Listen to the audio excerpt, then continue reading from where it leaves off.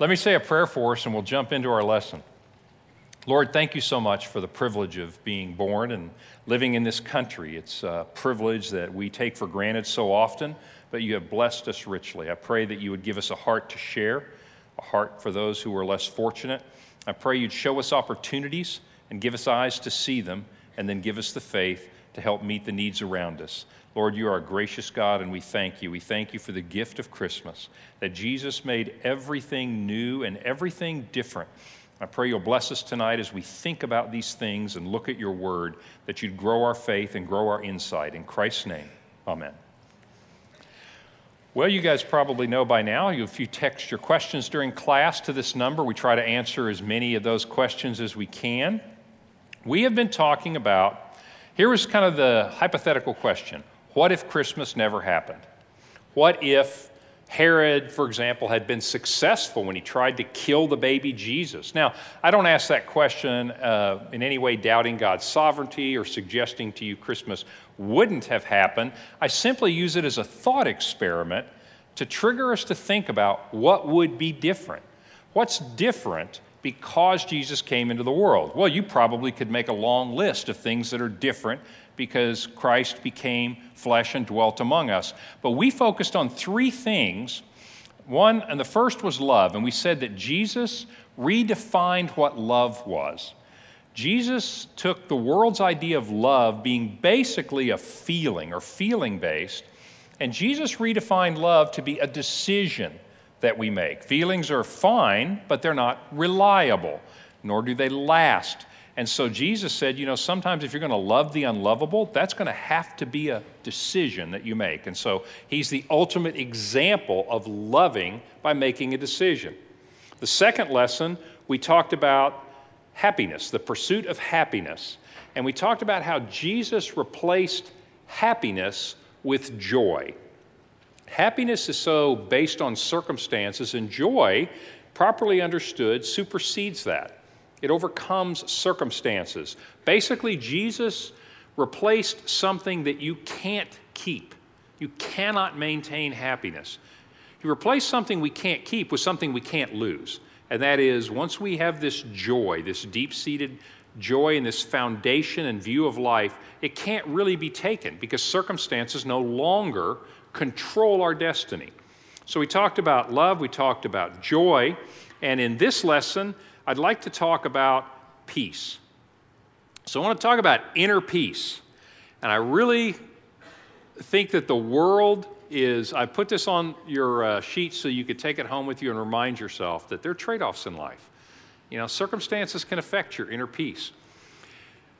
The world really would like to have peace. Sometimes that means security. If you just boil down the bottom line, sometimes it's security, whether it's financial security, emotional security, relational security, physical security, or whether it is happiness in all of its various guises, fulfillment in some way. All of these things are basically getting at what we understand to be the idea of peace. So I want to just walk through this. Let's just reason together.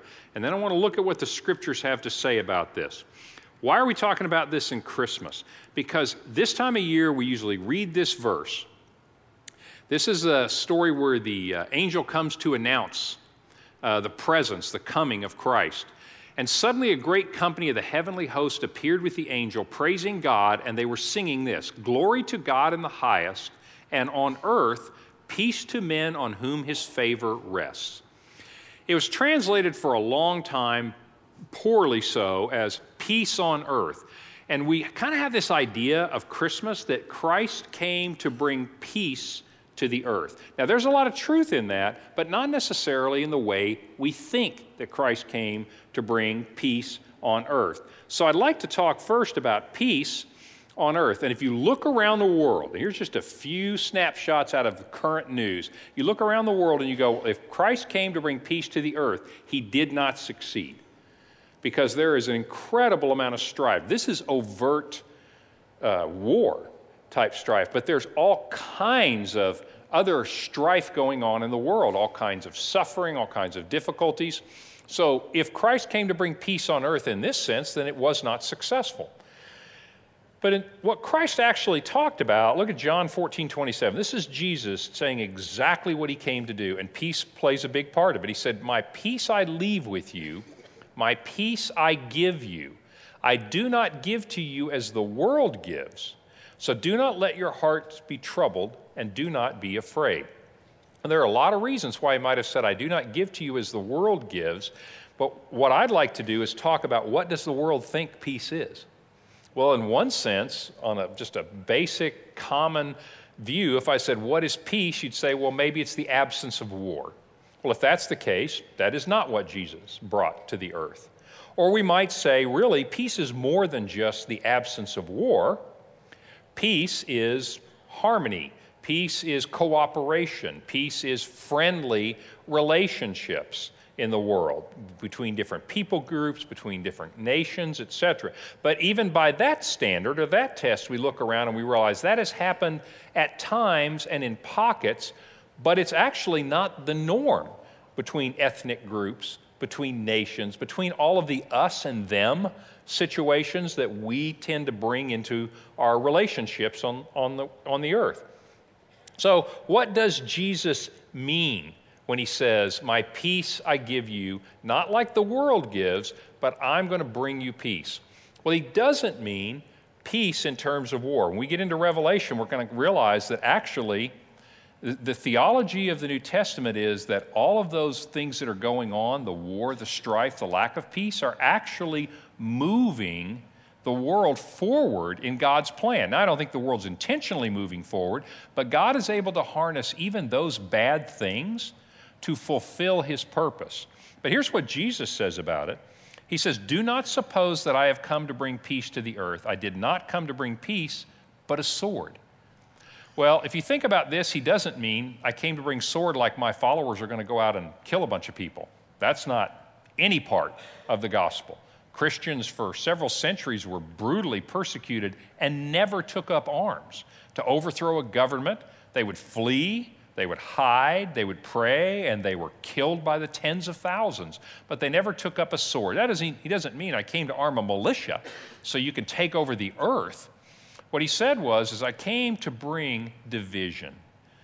Came to bring, Luke's version, in fact, translates it, I came to bring division. And that's true, because you know what? The truth, as Jesus brings the truth always divides. There will always be resentment. There will always be hostility towards the truth. We've talked in one of our earlier lessons about Christians in America. And you really honestly have to ask yourself this question: what is up with all the hostility against Christians? I understand people in the United States who might very much disagree with what Christians think. They may say, there is no God, and your Bible is wrong, and your ideas about what's right and wrong don't match my ideas about what's right and wrong. Okay, fair enough. That happens all the time in this country. But what is it that brings the hostility to that situation? I'm going to argue that it has a lot to do with people's reaction to the truth, and it has a lot to do with that statement. Jesus understood that when the truth, when the light comes into the world, think John chapter 1, the light has come into the world, and the darkness doesn't like the light, does it? And so Jesus is saying, you're going to see this resistance. Don't think I came to solve every one of your problems. In fact, I'm going to make some of them worse, because now that the truth is here, evil is going to react really strongly to that. So in a sense, when Jesus is talking about peace in terms of war and rumors of war, it's not his intention to stop that. In fact, as we'll see in the book of Revelation, that's actually going to get worse before it gets better. Another passage, show you here. He says, I have told you these things so that in me, and he's telling them some of the difficult things that are going to happen, so that in me you may have peace. In this world you will have trouble, but take heart, I have overcome the world. Now these are all really well-known passages. I just want you to put them in the context of what does it mean for Jesus to bring peace into the world. He said, I am bringing peace in the world. Oh, and by the way, you're not going to have it in this world. Well, wait a minute. In what sense then is Jesus bringing peace to earth? In what sense does Jesus change things by entering the world at Christmas? And that's what I'd like to talk about a little bit, is how do we understand the idea of peace that Jesus brought? What we understand, and what's a bigger challenge, by the way, than peace on earth in terms of war, is this idea of peace as well-being. This is what humanity's really primarily looking for. It'd be nice not to have wars in the world, but peace as well-being is what everybody in this country is looking for. We look at it sometimes on the top right, you see the picture of the guru on the mountain. You know, we kind of have this image that if only we could climb the mountain and ask the wise one the right question, we would know the secret of life. Well, you know, that's been true for people throughout history. Whether you're looking at ecstatic visions that people thought came from the gods, or the oracles of ancient Greece and Persia who were supposed to give you this secret knowledge that would make everything make sense and bring peace into your life, people have been searching for that through these magical, mystical ways for a long time. The upper left is a Buddhist monk. And one of the ideas behind Buddhism and other mystical approaches to this question is that you can find peace within by disconnecting yourself from the things that happen that make you so unpeaceful in the world. So there's this kind of mystical approach to humanity, and we do too. By the way, think about it. In America, if you think about the religious, and I'm going to use that word very broadly, the spiritual or religious tenor of America, very much influenced by mystical Eastern ideas. You get this sense of spirituality. It's not Christian, but it's sort of got that, there's a giant fairy godmother somewhere in the universe, and if we'll all just be nice to each other and, you know, buy the coffee for the person behind me in the drive-through lane, which I'm not against, by the way. If you see me behind you, you feel free. But my point is, think about that. What's that saying? It's saying, look, if we'll just all act this way, we'll all be peaceful. We'll feel good about ourselves inside, and we'll get along a lot better. That's spirituality. That's a mystical approach to peace, finding peace within us. Why do I say it's mystical? You know how much scientific evidence there is that that actually works? Nada. Do you know how much historical evidence there is that that actually works? Less than nada. You know, I mean, if there's nothing scientific about that, it's a feeling we have. It's really related to the guru on the mountain. It's a mystical approach to it. Well, come along in the Enlightenment, and then let's just fast forward to the 20th century. We're scientific people. We're very rational people. And so, as we begin to try to control our inside world, because by now everybody's figured out you can't control the outside world. Nobody can find inner peace by making sure nothing ever goes wrong around me. I mean, everybody in the world understands you cannot control everything that's going to happen to you. So we say, well, then let's control what's inside of us. We can do that through mysticism, or we can take a more scientific approach to that. If we can tame parts of the world with technology, why can't we tame the human emotions and the human mind with technology? That's where our country is. That's where most of the people in the Western world, how they approach this idea of peace as well-being or peace within. They approach it with a scientific way of trying to decide, how do I control what's inside me? They've rejected Christianity, in some sense. I mean, secular people have. They've rejected mystical approaches. I mean, they've even rejected Oprah, you know, and so they've gone more scientific. Like, let's talk about that. And the essence of that scientific approach to finding peace within and controlling my inner being is called the psychotherapeutic model, or the psychotherapeutic vision, or I'm just going to shorten it, and I always call it the therapeutic worldview. So what do I mean by the therapeutic worldview? I just wanted you to understand that basically what the therapeutic worldview is, and it's like breathing the air in Western society right now. It is the belief that through scientific methods, I can control the inner person to achieve peace, well-being, harmony, whatever words you want to put around that, and you'll hear a lot of different words.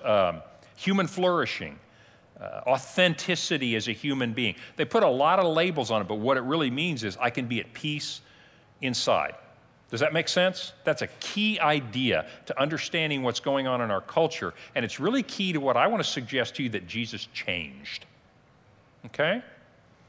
Let's talk about this therapeutic worldview a little bit. It pervades everything. Now that we talk about this, you're going to leave here and you're going to go, man, I can see this everywhere. You will see it on almost every billboard. You'll see it in most ads. And so let me tell you what I mean by that. Here's some secular thinkers on this. So Jesus, again, he's going to talk about peace as well. And Jesus wants to talk about this well-being. But needless to say, the world's got a way of achieving that, and Jesus has a different way. So let's talk about the world's way of achieving that. This is an interesting little book, but listen to this observation. People today hunger not for personal salvation. In other words, they've rejected religious, even the spiritual, mystical ideas of some sense of salvation, let alone the restoration of an earlier golden age, but for the feeling, the momentary illusion of personal well-being, health, and psychic security. So Lasch makes a very interesting connection here. So if I'm going to use scientific means to control the inner person so that I am at peace, I'm at harmony, I can deal with all the things going on in my world in a way that leaves me peaceful, I'm going to have to control my feelings. I'm going to have to find a way to tame the feelings in my heart. So what Lasch is saying is that people today hunger for a sense of personal well-being, and it is a feeling, which you and I already know makes it extremely elusive, doesn't it? Feelings are very difficult things to control, but that is the essence of what's happening. The reason this book is called The Culture of Narcissism is, stop and think about this for a minute. As I pursue my inner peace, well-being, through controlling the inner person, where is my attention? Well, it's on me. It's completely on me. With this approach, do I need you? No, you're part of my problem. You're one of those people that cuts me off in traffic. You make me not be peaceful inside. That's why it's called narcissism. In other words, this approach is all about me. You might be able to help me at best, but most of the time you're part of my problem because you won't do what it takes for me to be peaceful. It's a very narcissistic approach. Make sense? Okay. Makes a very good point. If you're going to control the inner person, you're going to have to control these feelings. And it's going to be very much inward focused on me and my world. Next. This is a brilliant book. It's not Christian, but it's a brilliant book. As well as believing that psychological techniques will overcome the tragic conditions of human life, the therapeutic vision endorses an obsessive concern with the emotional states that these conditions arouse in people and the happiness obtainable once these conditions disappear. Well, let's decipher that. That's a profound statement. What he's basically saying is that psychological techniques are the way we are going to tame the inner person so that we can control the inner person so that we can have a sense of peace and well-being. These external events continue to upset me. What's the problem with it? The problem is it gives me bad feelings.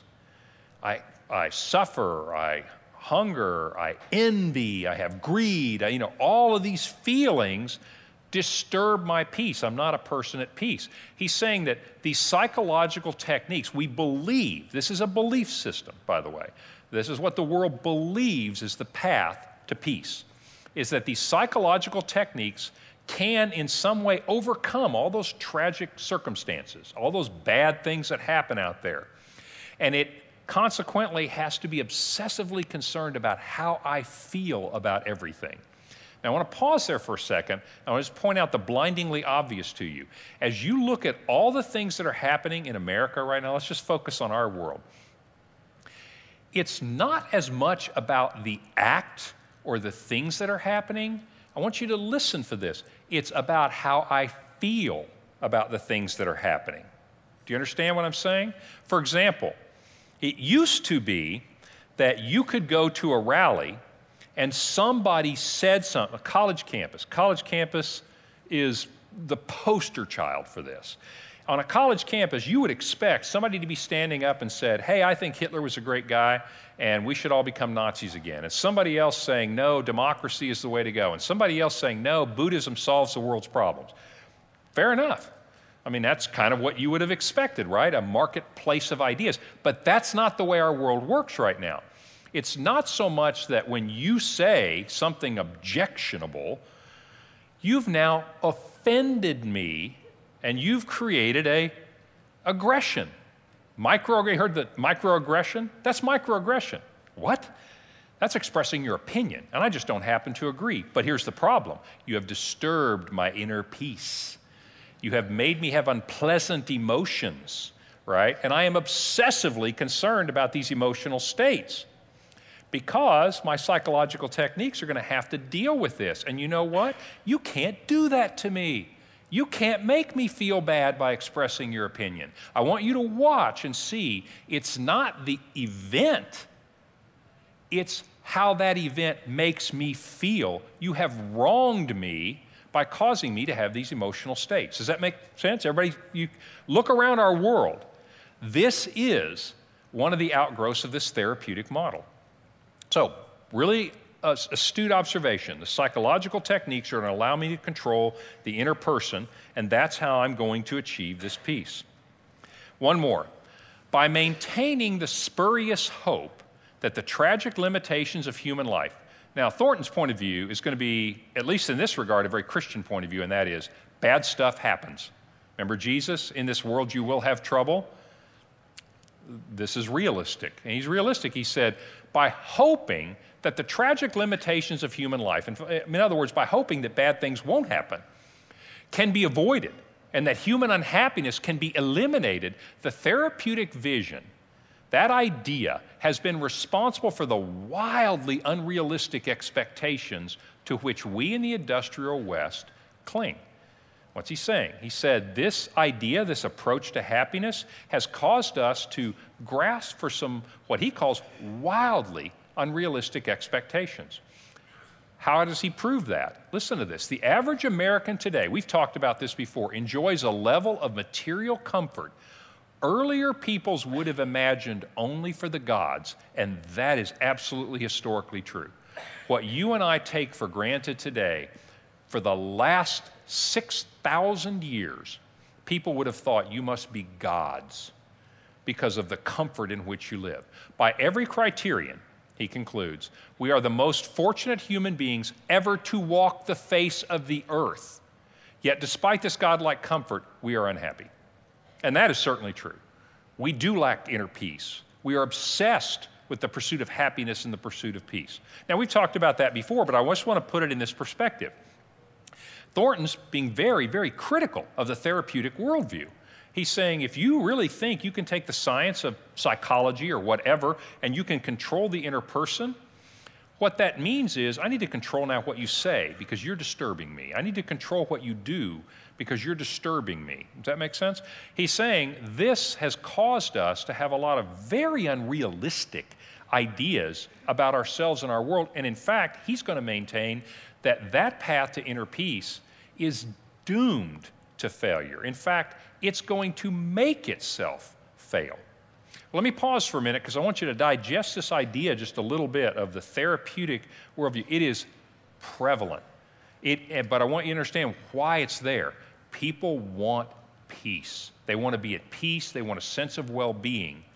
And this approach is the scientific approach to control what goes on inside here so that I can deal with what goes on out there. Question? How does the Christian counseling offered by the church differ from psychology and the professional counseling offered? That's a great question. I'm glad you asked it. Whoever asked that. How does Christian counseling, say offered by our church, by Ron Mon and that team, and we have a lot of discussions about this here, differ from what I'll call more secular paradigms? First of all, let me be sure you understand what I am not saying. I am not saying there is no room for counseling and no one should ever do counseling. In fact, I'm actually going to say the opposite of that is that can be a very useful technique. Our Christian counselors, and I don't mean they're Christian people who are counselors. I mean they bring their Christian worldview to their profession of counseling. They use standard psychological models. They examine data to see what actually helps people get over certain hurdles, deal with certain things. We do 12-step based programs here because we think they are the best that we have found to help some people with addictions, for example. So our Christian counselors use those paradigms because those techniques can be useful. Same reason that you and I might use the technology of the day. In other words, it can be useful to us. It's when it crosses that line and we begin to put this kind of expectation and think that I can achieve inner peace by those different techniques and things that separates the therapeutic worldview from a Christian worldview. So our approach is to take a Christian worldview that sin is real, because we're going to talk about sin in just a second. The therapeutic worldview does not have any room for sin. I'll tell you how it's been redefined out of our culture. And by the way, you look around our culture, I'm going to give you a killer example of this. There is no sin in our culture anymore. There's just dysfunction, right? We understand the idea that we are human beings bent towards sin.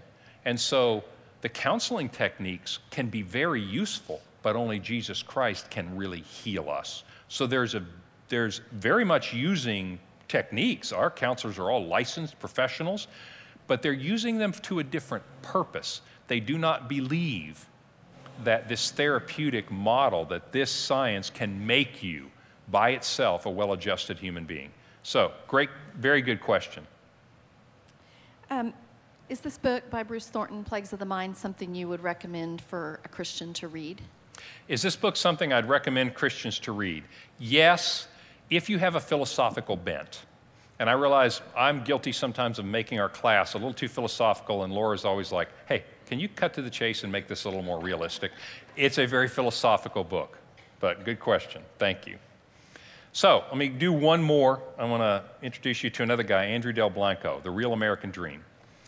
This is so profoundly true. Here we arrive at the root of our postmodern melancholy. I love that word. It's an old word and we ought to use it more. Melancholy. Think about it. What is melancholy? It basically says we are desperately pursuing peace, well-being, harmony inside of us. And we aren't getting it in the postmodern world. He's describing this therapeutic worldview, this view of truth and beauty in our world right now. He says, and it's made us melancholy. I want you to think about Eeyore.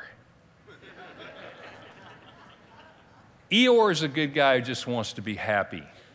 But he's got this postmodern worldview and he's just melancholy. You know, he's this close to giving up hope, you know?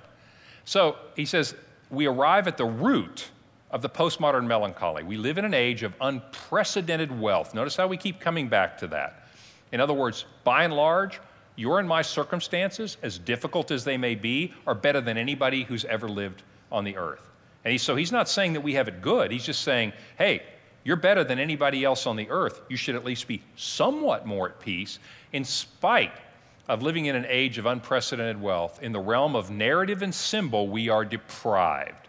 And so the ache for meaning goes unrelieved. Here you do indeed hit at a root where Del Blanco and Christians are very much going to agree with this. What he calls narrative and symbol is he's basically saying, in a sense, the spiritual element of this. The problem with the therapeutic worldview is that the scientific practices can control this person, and so I can then achieve peace all by myself. He says the problem is if you look around, that's not what's happening. And it's not happening in the most prosperous civilization that's ever been in the world.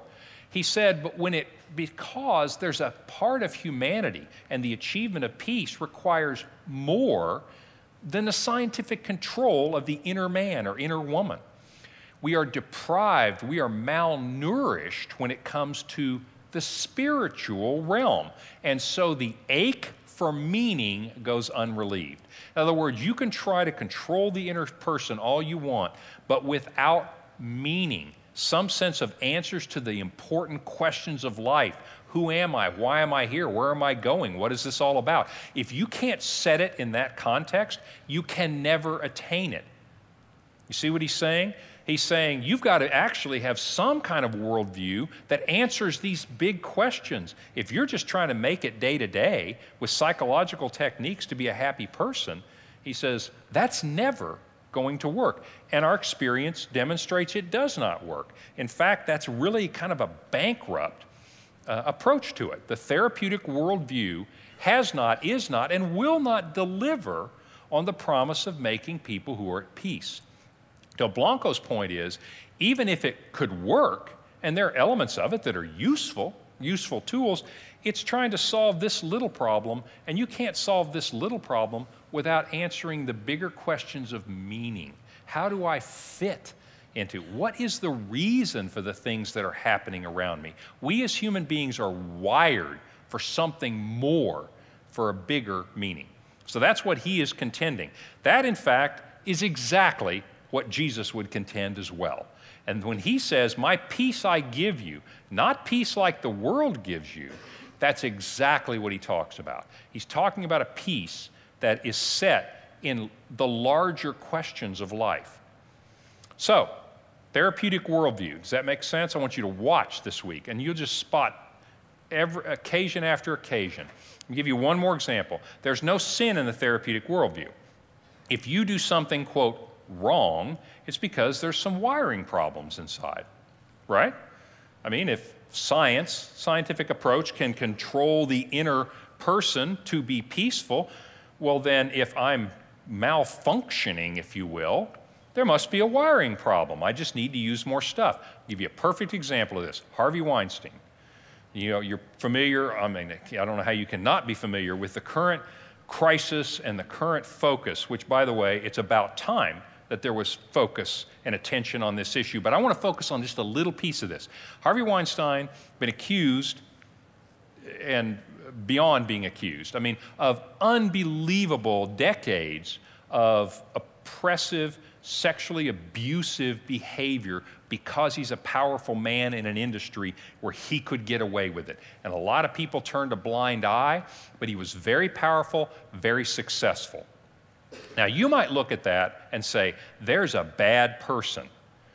That's not what the therapeutic model says. In fact, if you listen to how Harvey Weinstein responded to this, very interesting, and the world's getting a little wake-up call on this. He said, you know what? I acknowledge that I have done some things that are wrong. I've malfunctioned. I've done some things that are wrong, and I intend to seek counseling for those things. Now, that's not a bad idea. But my point is this. What's he saying? I malfunctioned. Something went wrong in the wiring. Let's go to the therapeutic worldview and say, could you come help rewire me a little bit? And everybody will be good. No concept of sin, no concept of evil, just, hey, I malfunctioned. And so we're going to go fix it. Article, yesterday or today, I'm trying to remember when I read this. But anyway, interesting article in the secular press, starting to look at this and go, okay, wait a minute. Now, wait just a second. Does anybody actually think that counseling fixes that? Well, so they go interview some psychologists and they say, hey, is this like a diagnosis or something? You know, what this guy's done to be oppressive and sexually abusive and using his position and his power, is that like, you got like a diagnosis for that? You know what the answer is? No, we got no diagnosis for that. Well, then how are you going to rewire him? And therein was the dilemma for the secular press. It's like, whoa, wait a minute. The emperor may not have any clothes on. Maybe our therapeutic worldview is not right. In other words, the point of view that Weinstein is saying is, hey, I've malfunctioned. I need a little therapy here. I just need a little fixing. You need to heal me up a little bit, and then I'll be good to go. But you go to the psychologist and they go, we don't actually have a, because honestly, you know who does sexual abuse? Rich, powerful people, poor people, white people, non-white people, women, men. Their point is, it's like, it's not like, you know, hey, you got this, take 2 pills, you'll be better tomorrow. All kinds of different people do these things. maybe it's not just a little malfunction or a dysfunction in the wiring. And I think the world's starting to come, this crisis has brought the world a little bit face to face with some of the limitations of this. The idea that there's no sin, there's no real good and evil, you just are acting badly, and so consequently you need a little engine work, right? That doesn't seem to be satisfactory, nor indeed is it. So let's move on and talk about what I always call the so what. So what does this mean for you and me? This is where Laura says, okay, let's just get the pedal to the metal here, and what am I going to do with this? All right? Well, we, as Christians, Jesus does not teach us to take the mystical route. Just go discover the true you inside yourself and disconnect yourself from the universe. That's not a biblical point of view. Nor is the biblical point of view to say that, you know what, if you'll just go get enough psychoanalysis, you'll be a peaceful person. Now, don't misunderstand me. The Bible's not saying that counseling is a bad thing and you shouldn't take advantage of it. What Jesus is saying is that's not actually going to heal all your problems. That can be very useful to you. It can be very good to help you overcome some things, but don't think that's going to be the thing that makes you a well-balanced, harmonious, peaceful person. Those are techniques, not ultimate ends. So, what does Jesus have to say? I'm just going to give you, for the interest of time, I'm going to give you two passages that illustrate a couple of really powerful ideas. The world's model, think about this, the therapeutic model is based on the idea of using, in this case, scientific techniques. The mystic uses meditation techniques, but they're using techniques to control what's going on in here. Control my attitude, control my emotions, control my reactions, control something in here. Jesus turns this upside down. What you're going to see Jesus say is, paradoxically, as crazy as this is going to sound to you, the path to peace is not from controlling things. The path to peace is in giving up the need to control things. Watch this. You'll see this all over the gospel. Romans 8, I picked just a few verses. Read the whole chapter. It's beautiful. Listen to this. Therefore, there is now no condemnation for those who are in Christ Jesus, because through Christ Jesus, the law of the Spirit of life set me free from the law of sin and death. So just think about that for a minute. What's he saying? He said, you have been freed from the guilt, the anxiety, the never being able to measure up to the law. Translate that into perfectly proper behavior all the time, the measuring up to be worth your love or God's love. He said, there's now no condemnation for those of us who have trusted Christ, who have surrendered to Christ, because the Spirit of life set me free from that. In other words, I have given up the need to control that outcome, that I can measure up, that I can be good enough, that I can earn your love. He says, what then shall we say in response to this? If God is for us, who can be against us? In other words, if you just stop and let that sink in and you realize, wait a minute, if the creator of the universe loves me, in all things works together for good, not comfort, good for me, not even happiness all the time, but good for me, and the ultimate outcome is already predetermined, who could be against us? He who did not spare, here's your evidence, he didn't spare his own son, but gave his own son up through the ultimate act of love, the ultimate decision to love the unlovable. How will he not also, along with him, graciously give us all things? This is what Jesus is trying to say in the Sermon on the Mount. Don't worry so much about what you're going to eat and what you're going to wear and that kind of thing. He said, why don't you seek God and his righteousness? And, why don't you let him take care of all that stuff? Are you starting to feel just a little more peaceful as you think about this? And you go, it turns out a lot of the things I worry about are stealing my peace. They're stealing my well-being. And then this passage, Philippians 4, 6 through 7. We talk about this a lot because I think we need to really internalize it. I know it's in your head. We need to get this thing all the way into our heart. Do not worry about anything. Do not be anxious about anything. Same Greek word. Do not be anxious about anything, but in everything, every circumstance, by prayer and petition, now we're talking communicating with God, with thanksgiving, with some perspective, present your requests to God. Now, here's the really interesting part of this. This is the gospel part of this. It doesn't say God will then become your therapist. and he will help you control your emotions. I know some Christians that think that, like, hey, if I just pray, God's going to calm me down. He's going to help me control my emotions. Yeah, I don't know. That doesn't always work for me. That's not what it says, is it? God's going to be the ultimate counselor. No. God's going to be the ultimate healer. Yes, but not in that way. Not that I'm going to walk away feeling great after every prayer. And oh, by the way, everything worked out in my life. I don't know about you, but I have a pet peeve about, I love videos and I love testimonies that say, you know, I trusted God and it worked out for good. I love that. But you know what I love even more? Is I trusted God, and boy, that worked out in a really painful way. But even so, he is so awesome and he is so good. That's peace. The other is a business deal. That's peace. In other words, however this turns out, I'm with you. That's peace. That's what this is saying. It says when you present your request, your petition, your anxiety, your worries to God, what's he going to give you in return? He'll go beat up your enemies? He'll go control your circumstances? No. The peace of God, which is beyond your ability to actually understand, will guard your hearts and your minds in Christ Jesus. What's he saying? He said, I will trade you every worry you have for my peace if you're willing to make the trade. If you're willing to let go of it in prayer and petition with thanksgiving, he said, I'm willing to trade you peace and I'll take those problems. But what does that mean? And here's the secret. Here's the secret in the Bible for how you can ultimately become at peace. And that is to give up control of the outcome in any situation and leave it to God. Why to God? Why don't I just say give up control of the outcome and I'll just be a bum? Aren't bums happy? Aren't bums at peace? The problem is you need to relinquish control to somebody who's big enough to work things out for good. There's a reason you don't let 12-year-olds drive your car. I don't care how much you trust them, they're not capable. God is. It's not just the letting go of control, it's the object that you give that control to. That's Jesus' message. He says, paradoxically, the path to peace is not controlling what goes on in here, it's relinquishing control for the need for anything to turn out in a particular way and relinquish that control to the one who is able to work in all things for good.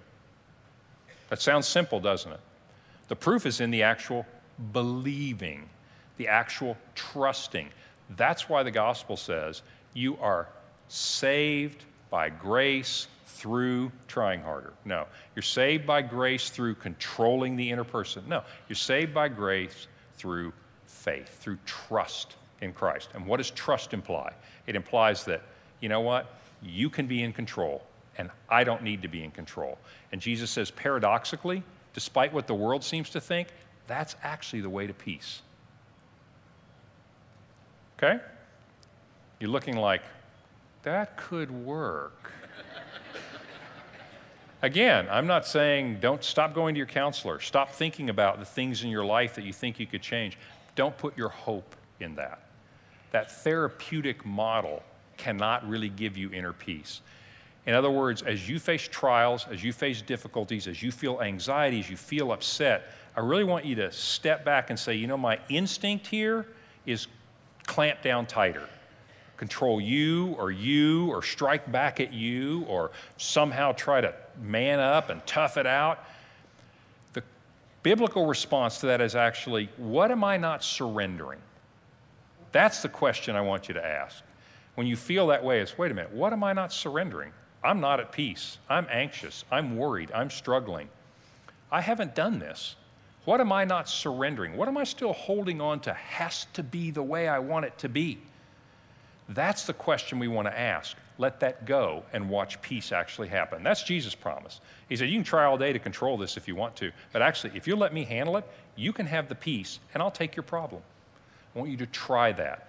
I'm even going to give you a money-back guarantee through the Christmas season that if you will try that, you will be far more at peace. So, my message to you this Christmas is, may the love of God the Father and the joy that comes through the Holy Spirit and the peace of Christ be with you all. God bless you.